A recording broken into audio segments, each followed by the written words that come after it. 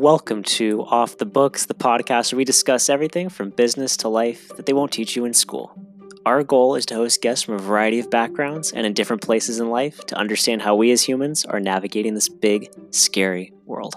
We want to promote growth in character, in health, and in mindfulness, and it all starts with a conversation.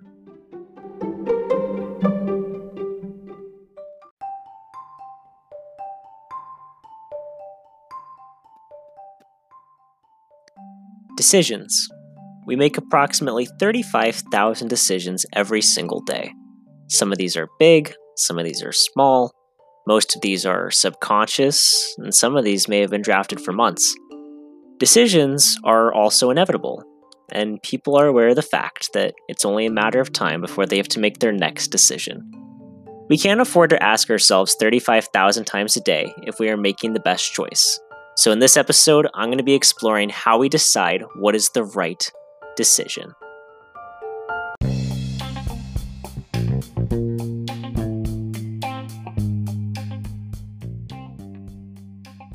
The first thing that I think about in approaching this question is why. So when you're making decisions, are you doing it for yourself, for your parents, for your significant other, perhaps altruistically? Whatever it is, prioritize that. Because the key to making decisions is you want to do what speaks true to your character. This usually coincides with what makes you happy. And while not every decision will result in that outcome, it's a great place to aim for.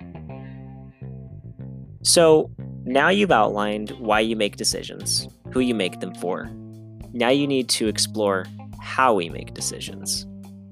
As I mentioned before, some decisions take longer to make.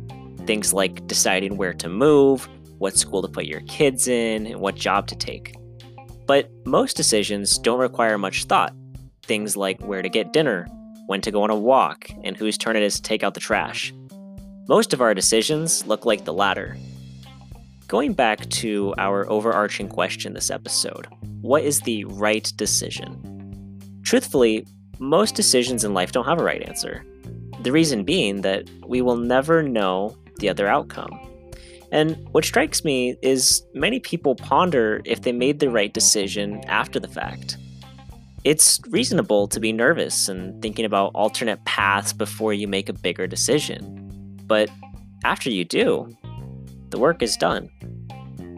The other reason why I don't ponder on past decisions is because I have to be thinking about the next thing.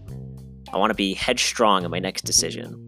This is something that the Princeton Review highlights in their SAT prep, is that when you're going through an exam, they don't want you getting caught up on one question when you have 20 questions left in 10 minutes. And that's life. We're making decisions placed before us with time constraints. It's as simple as that.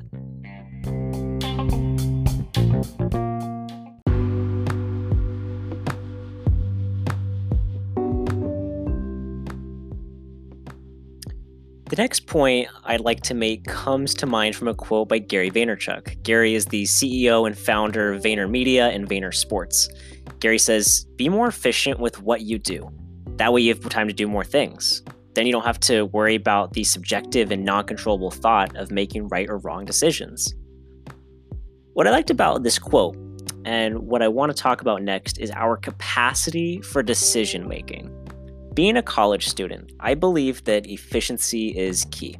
If homework can take 20 minutes instead of 2 hours, I now have an hour and 40 minutes to play with. And that's huge, because what I did was not only make the decision to work more efficiently, but I opened up my gateway to new decisions. Now I could take a break, go for a walk, start another project. Because efficiency mixed with decision making is the gift that keeps on giving. I think it goes back to the question of the genie in the lamp, and people debate if you can ask the genie for more wishes. Well, in this case, you can. And we all have the power to do so. A few weeks ago, one of my mentors introduced me to a new activity, and what he had me do was outline my day, hour by hour, minutes if necessary, and really dive deep into what I do in a day. And I think this was super eye-opening to me. I highly recommend this if you guys want to do this at home. What I learned from this was that I had way more free time in my day than I thought that I had. And I knew it couldn't be just me. Upon doing further research, I found that people waste on average 1.5 to 2 hours every day. This comes from inefficiency, taking longer breaks, and a lack of mindfulness. So many people claim that they wish they just had more time in the day, and that that's what's preventing them from starting a side hustle or writing a book or working out.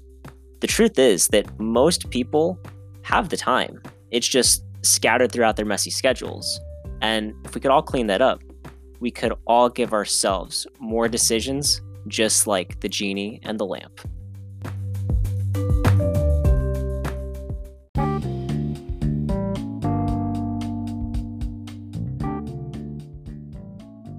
At this point, you might be thinking, but wait, Austin, what if people work so efficiently that they could reach burnout?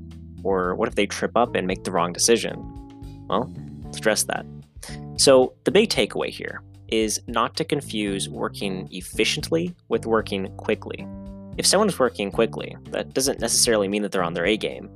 They could be stressed, they could be making a lot of mistakes.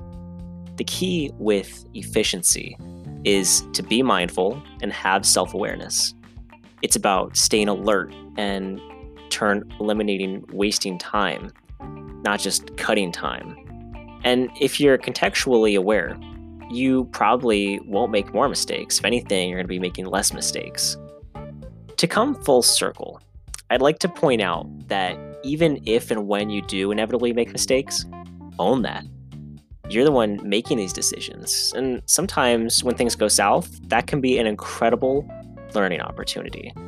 I think that most of us have at one point in our lives fallen victim to procrastination. And that's okay. That's human. The important thing is to not let other people's opinions get to you. You're already going to have a positive or negative feeling about what you did, and that's the only voice that matters. And I think that what's important is to only allow self-reflection.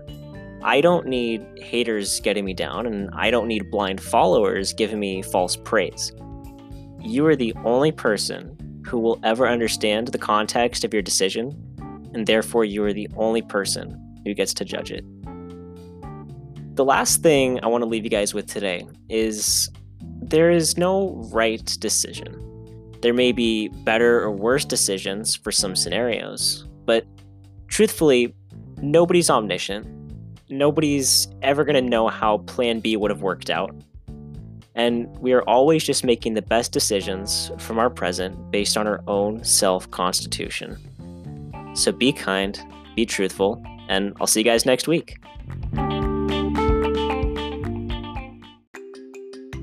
Thanks so much for tuning into this week's episode. For more inspirational content, you can follow my Instagram account @TedSaMedia or find me on LinkedIn.